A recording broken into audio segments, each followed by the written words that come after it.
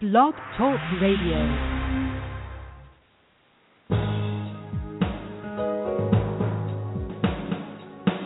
Welcome to the Neil Garfield Show, a presentation sponsored by www.livinglies.wordpress.com, GTC Honored, and the Garfield Firm, serving all 50 states with news and analysis of the latest bank scams against borrowers, homeowners, consumers, and investors, and providing legal representation throughout Florida.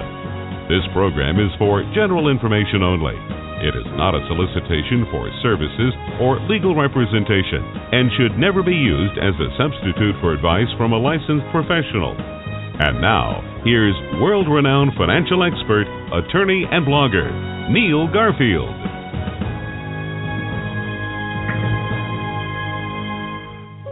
Hello, this is Thursday, January 21st, 2016. Stephen Wright, Connecticut attorney, joins me tonight. And by the way, lest I forget to give out his number, it's 203-261-3050. My phone continues to ring off the hook even more this week as I'm being called by attorneys across the country seeking guidance on rescission and various elements that we're going to be talking about tonight.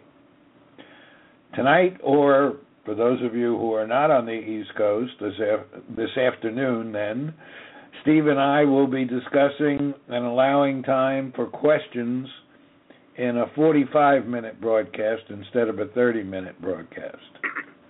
The topics are rescission, the time limits for sending the rescission, recording the rescission, the time limits and rules restricting the right of so-called lenders or creditors for filing anything that challenges the effect of the rescission, standing, drilling down on standing, and driving down beyond standing. Also, we might hit on the time limits for what you can do and when you can do it in terms of enforcing the rescission, which requires no lawsuit to be effective, but may require a lawsuit to get a result that you want, like clear title. We'll also be covering judicial notice of the trust instrument, if we can, and the difference between the strategy of trying to enforce the PSA, the pooling and servicing agreement, which most courts are now saying you can't do, versus the strategy of attacking whether the REMIC Trust ever purchased the loan, and therefore whether the alleged trustee or servicer has any relationship to the loan. If the trust doesn't own the debt, then the trustee and servicer are just padding. They're meaningless because all of their powers derive from the trust through the trust instrument. Last week I said that judges are ignoring the menu entirely by issuing rulings in favor of an imaginary plaintiff in an imaginary lawsuit.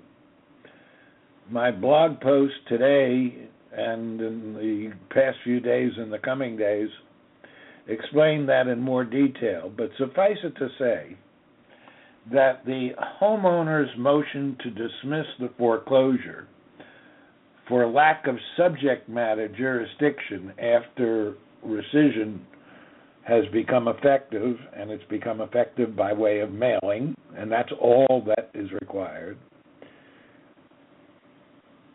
The homeowner's motion to dismiss the foreclosure for lack of subject matter jurisdiction, since the note and mortgage don't exist anymore, and lack of personal jurisdiction, since the parties who attempted the foreclosure are using void instruments, and therefore they have no standing anymore, even if they had standing, which is unlikely. So if they're relying on holding void instruments that motion to dismiss for lack of jurisdiction should always be granted.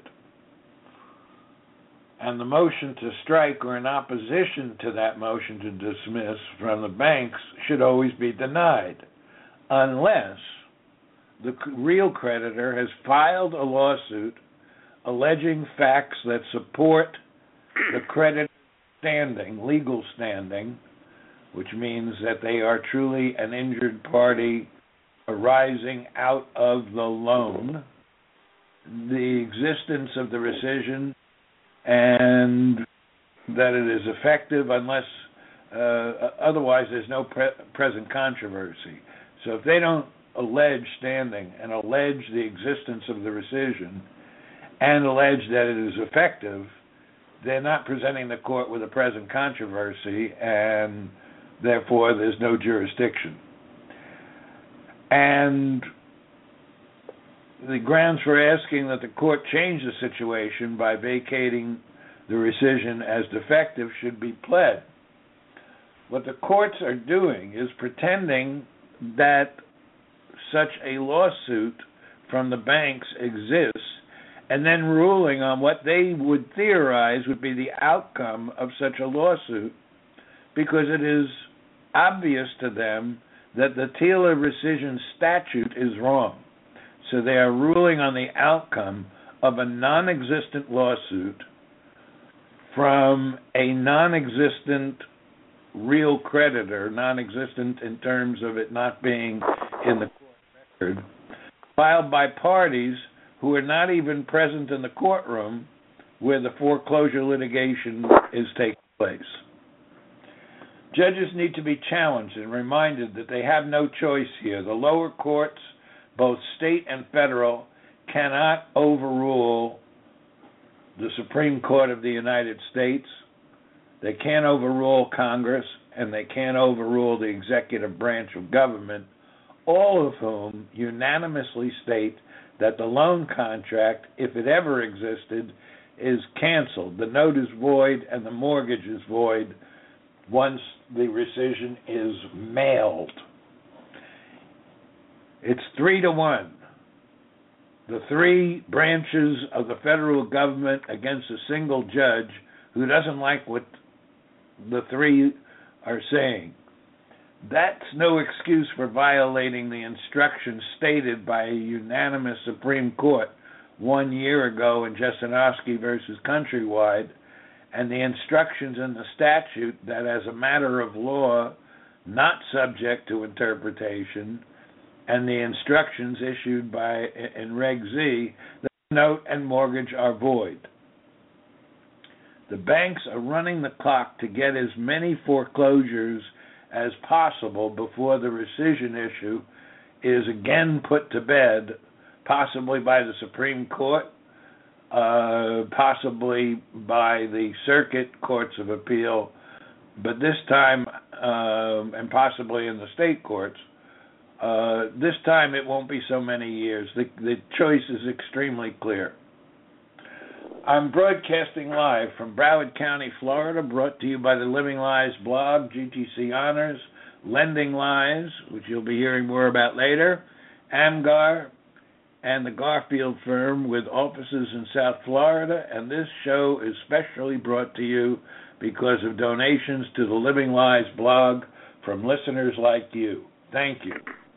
And for those of you who are not contributors, we ask that you call 954-495-9867 and pledge whatever you think you can afford.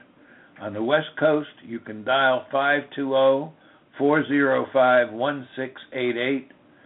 If this show and my other work that I do for free for you on the blog has a value to you, then please make a contribution to help us continue helping you and all consumers.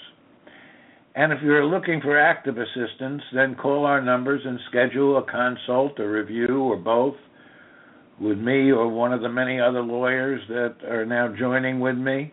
You can also get a full report on title and securitization through us if you haven't already done it, through somebody else, along with a commentary on how it applies to your case, subject to review of your attorney.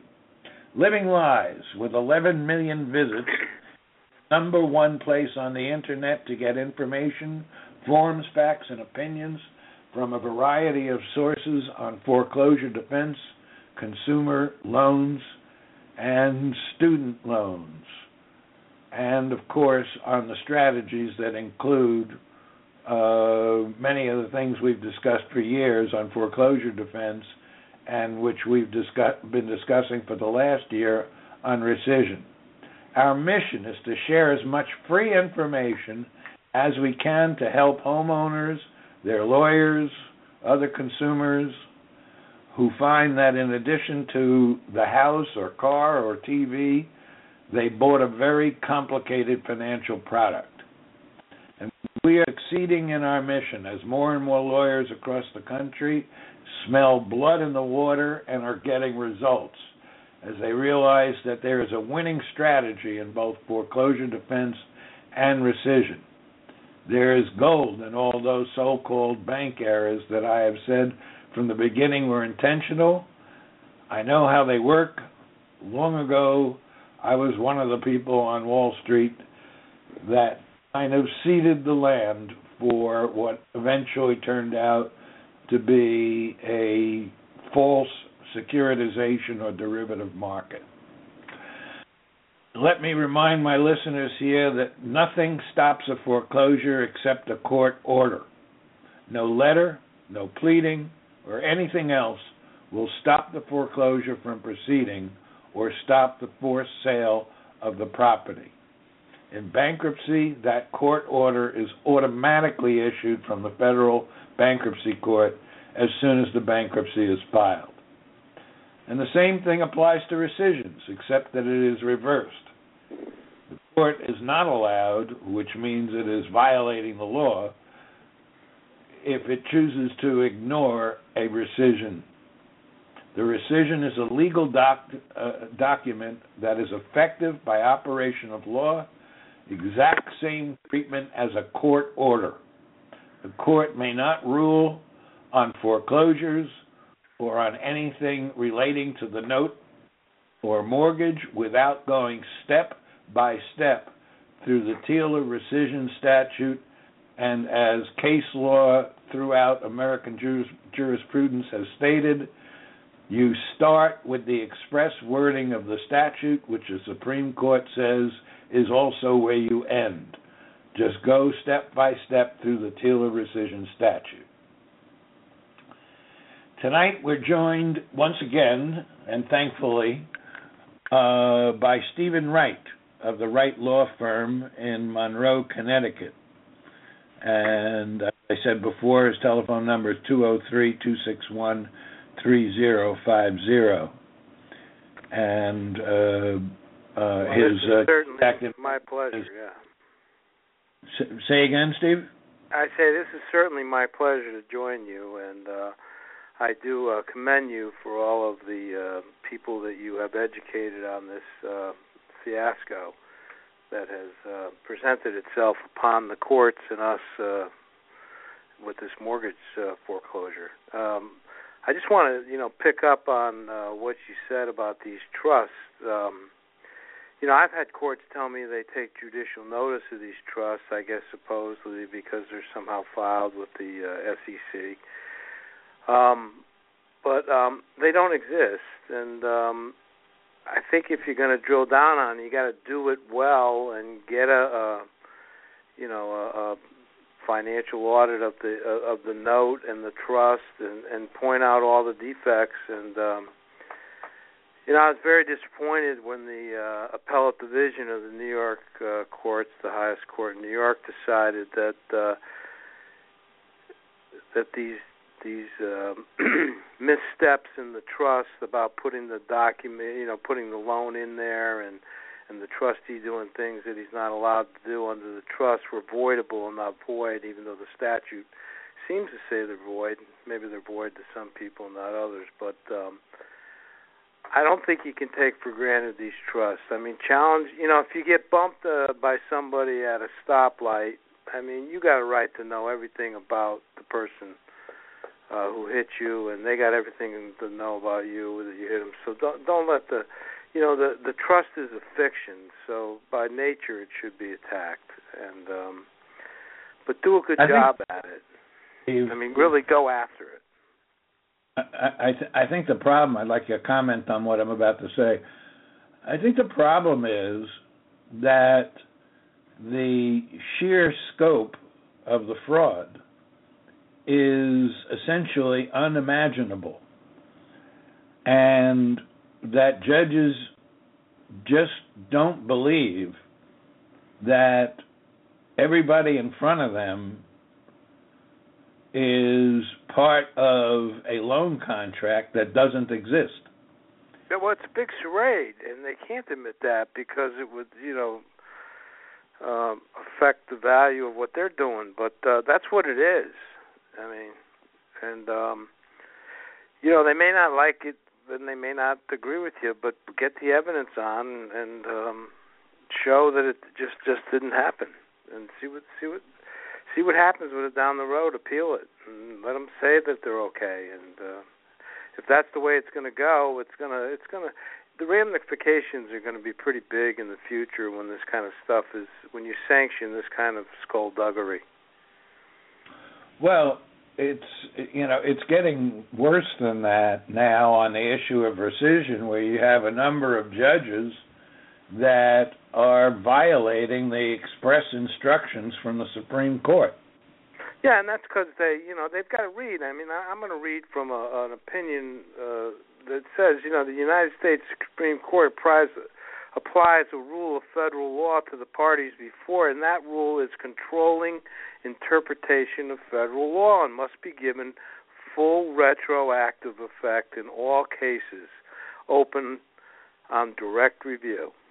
And, that's the bottom line. So, like it or not, I only see the only way that's going to change would be legislatively. I mean, they're reading from a statute, and courts don't write statutes; they interpret them.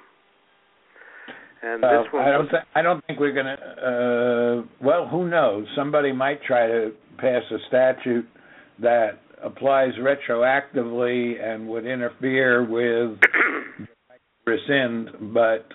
Yeah, I don't think they will, though, because when you look behind the reason why this disclosure was required, it's so that the borrower can be educated on those precious few rights that he has or she has under the loan documents. And without making those disclosures under Truth in Lending, the borrower is left in the dark. And it'd be hard to unwrap that.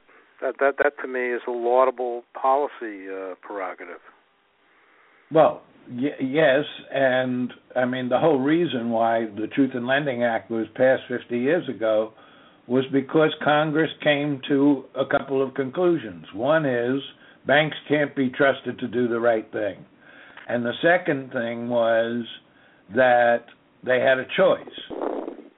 Either set up another mega agency like the IRS to monitor it would be larger than the IRS, to monitor every loan transaction, that was bigger than $50 or something, or pass a statute like 15 U.S.C. 1635 that punishes a lender when they get caught by the borrower for not doing things properly. And then ignoring the opportunity to correct it. Right. Yeah. And so when you look at it that way, it's not that harsh a remedy. There's plenty of examples of that in the law. Theoretically, they could still have received at least the principal back, but the way they're playing it is an all-or-nothing strategy probably because they can't file that lawsuit that I was talking about where they make allegations and prove standing without the use of the note and mortgage, which they can't use because the note is void and the mortgage is void because of the rescission. And you bring up a good point. We were talking about it the other day, but if you could just expand a little bit on it, because I think it's very relevant. None of these plaintiffs that bring the foreclosure actions, or none of these trusts, ever claim to be a holder in due course. And you would think, by the mere nature of the transaction, that they would have a holder in due course status, particularly since they're supposedly acquiring it immediately after it's made. They're paying good value. There's no default. There's no knowledge of defenses, but they never do. And I think, it's worth talking about that as to why they don't, because I think therein lies the fallacy of what they're doing. Well, I'll tell you why they don't, if you're asking. Yeah. What the investment banks did was something that was unthinkable, but they thought of it and then they did it. Normally, the investment banks underwrite the offering of securities from either a new or existing entity, which is either an initial public offering or a secondary offering. And the way that works is they get a fee for doing that, and assuming they're successful in selling the securities, they pull their fee out of that, and then they give the balance to the business whose securities they're offering. It's a pretty clean transaction, at least by Wall Street standards. But what they did here was they created their own entities on paper, which are these trusts. And they did cause the trusts to issue securities that were being sold as an initial public offering, an IPO. And the offering was to qualified investors, which were pension funds and things like that, because they managed to get the insurance companies, et cetera, to regard it as, and rating agencies, as regarded as AAA quality, which is a whole other story we won't get into tonight. So the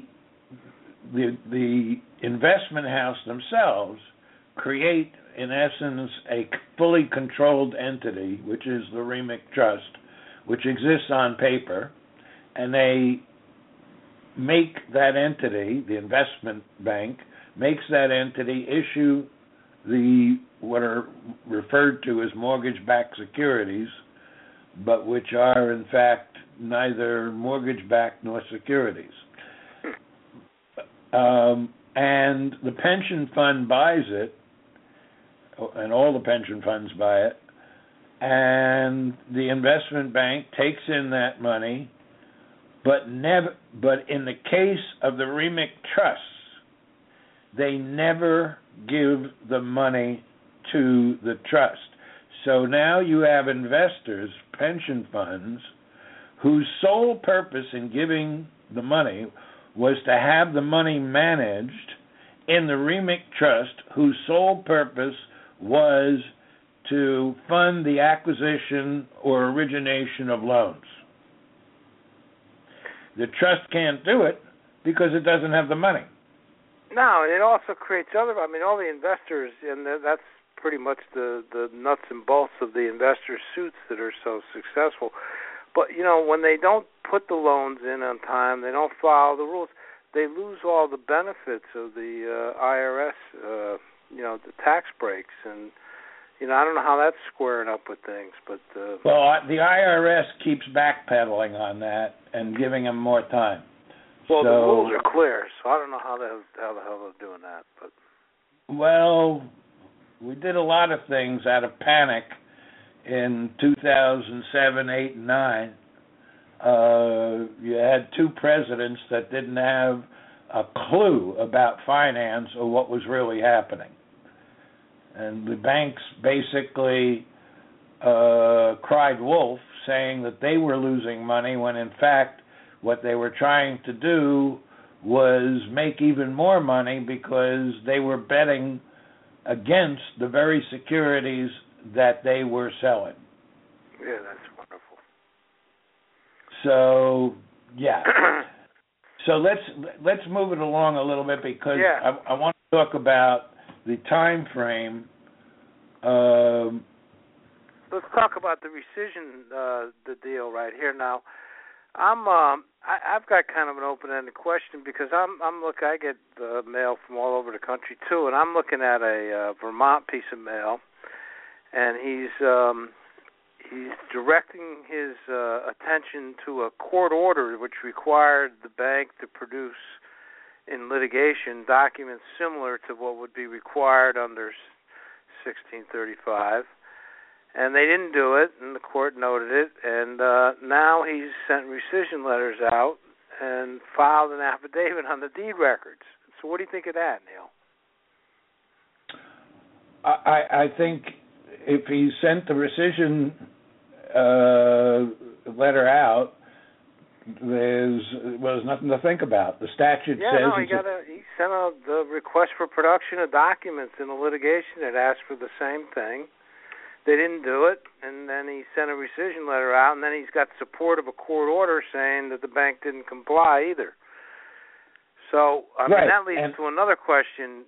Should everybody be opening up their loan packages back from 2008, 2007, or before then, and seeing whether or not that information that they were required to be given was given, and if not, say it's not, and see what happens? Almost all of them contain basic misinformation. Right. I mean, one of the major points of the Truth in Lending Act when it was passed 50 years ago was that every borrower should know who they're doing business with and should have a choice, because Congress wanted that kind of checks and balances where if you've got a rogue bank, the borrowers will avoid doing business with them. Yeah, Congress also wanted everybody to know the cost of money, too. When you look at those damn things and see what it costs you to borrow this money for 30 years, it's a shocker. But so you're saying if somebody went back and looked at their loan package from 2005 and noticed that it didn't have the documents that were required to be disclosed, if he or she sends off a rescission letter now, what's his remedy? Well, the statute says that any rescission letter, even one that is disputable, every rescission letter is effective as of the date of mailing and voids the note and voids the mortgage. And Justice Scalia said, and I quote, "The statute makes no distinction between disputed and undisputed rescissions." So this was, in fact, debated back when the statute was passed, and the whole point was not to give any opportunity for the bank to stonewall the rescission. They either comply or they sue to establish the fact that the rescission was defective in some way. And they have to do all of that, comply or sue, within the 20 days allowed by the statute. And that's what the statute says. So what you're saying is, and I agree with you, is that everybody should open up their loan package that they got from their lawyer and see whether or not, or have a lawyer look and see whether or not the information in there complies with the Truth in Lending Law and Regulation Z. If it doesn't, I would ship off a rescission letter, even though it's beyond the 3 years. I'd go further than that and simply say that if there's any evidence that they did not comply, for example, with disclosing who the real lender was, that one of two things are true. Either there is no loan contract between the homeowner and the chain of companies that he's facing, or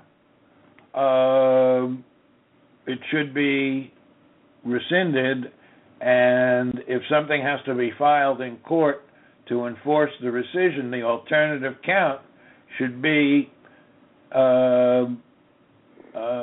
if for any reason the court finds a basis to vacate the rescission, then we're saying that as a result of the non-disclosure, there was no loan contract. And if there was no loan contract, of course, there's nothing to rescind, but there's also no note and mortgage that's valid coming out of that loan contract. And so,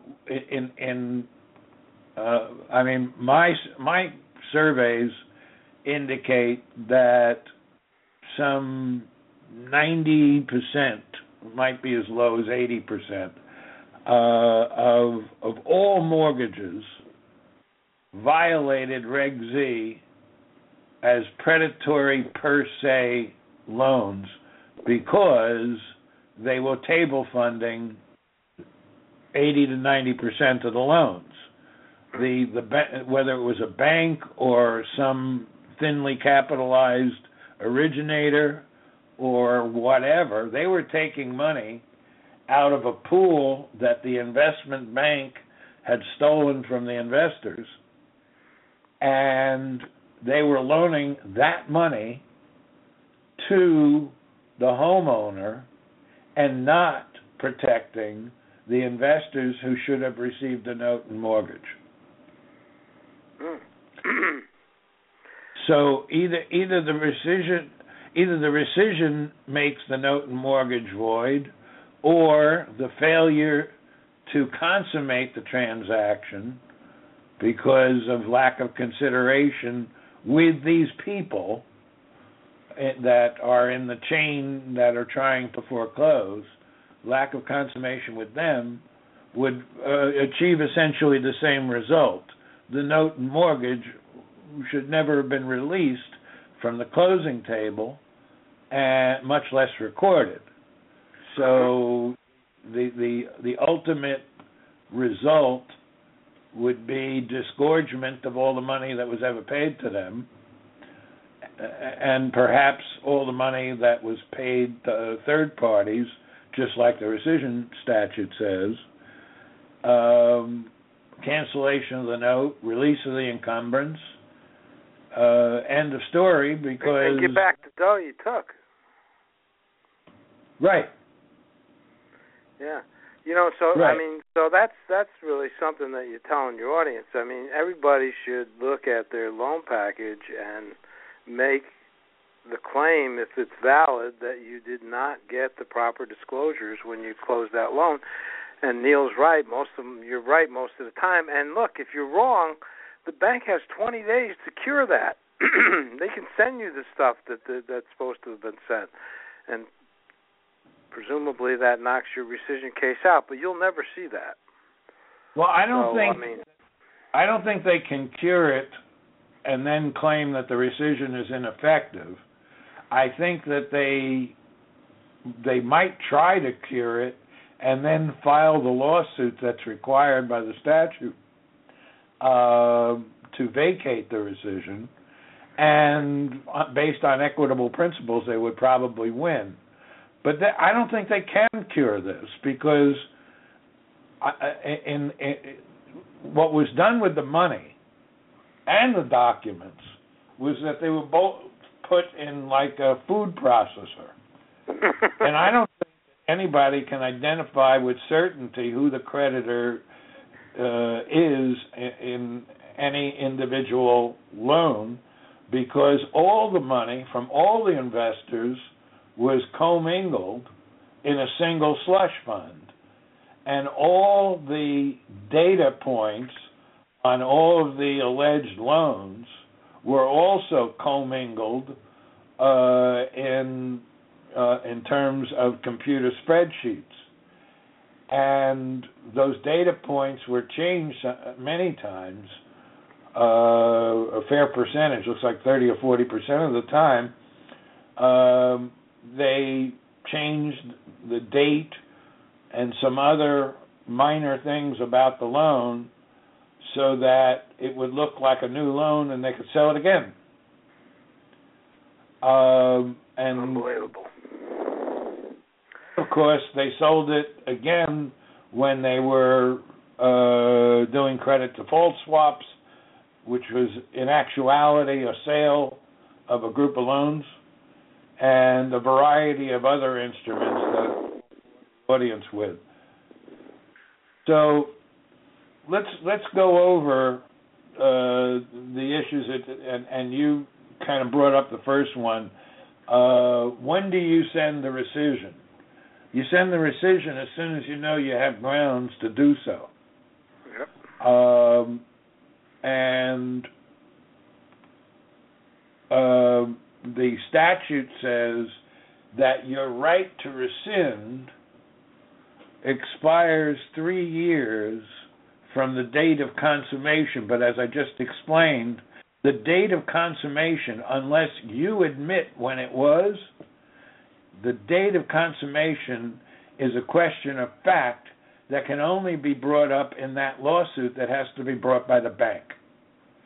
And they can't allege it, and they can't prove it because they don't have access, in most cases, to the actual money trail. And even if they did have access, they don't want to show it because it will show how much was being stolen. You have to realize that out of all the money that the investors gave the investment bank only loaned as much of the money as was necessary to cover their tracks and make it appear as though securitization of loans was happening when it wasn't. So the 3-year issue is a matter for dispute if the bank wants to raise it, and if it wants to raise it, it has to file a lawsuit.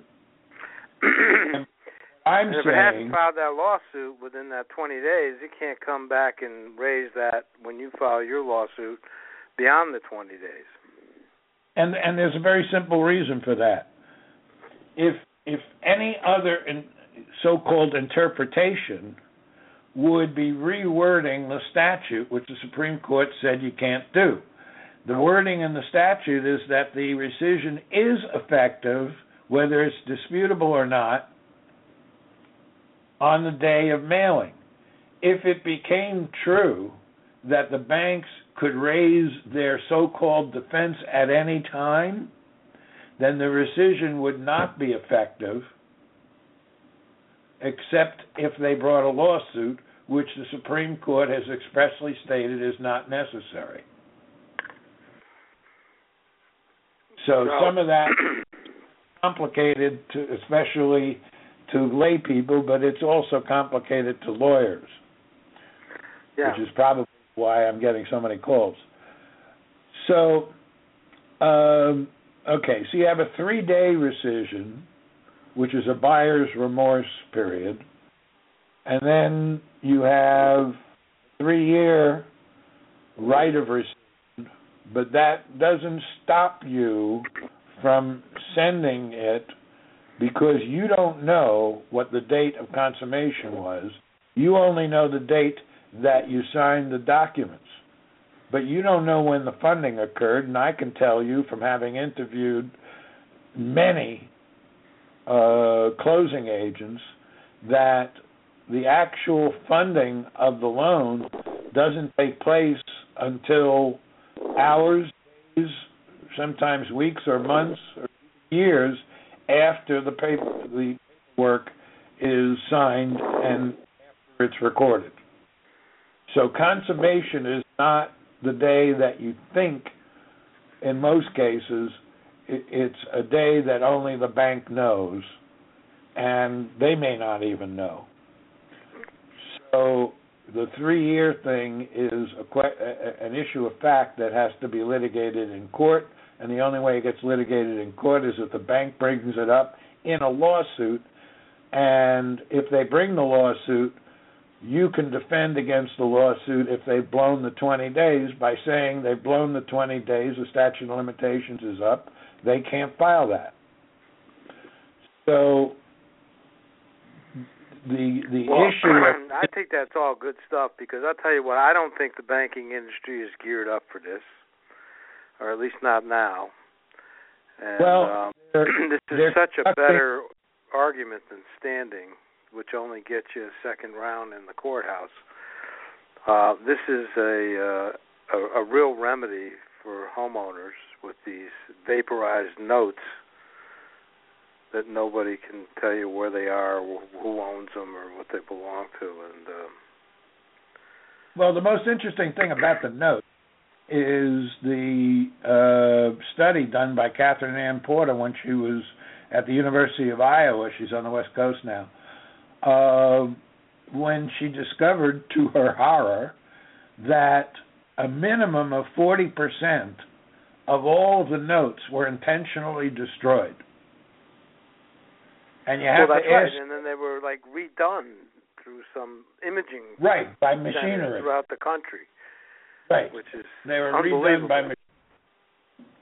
And you can buy those machines right off the internet if you want.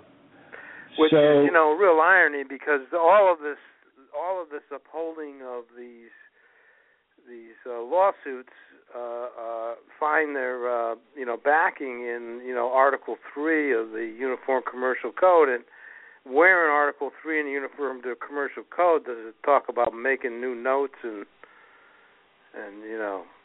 destroying the originals? And I mean, it's really kind of ripping open the law of commercial paper.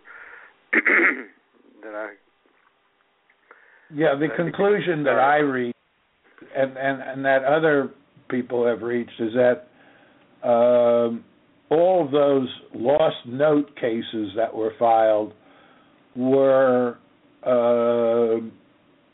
filed because the note didn't exist, and then later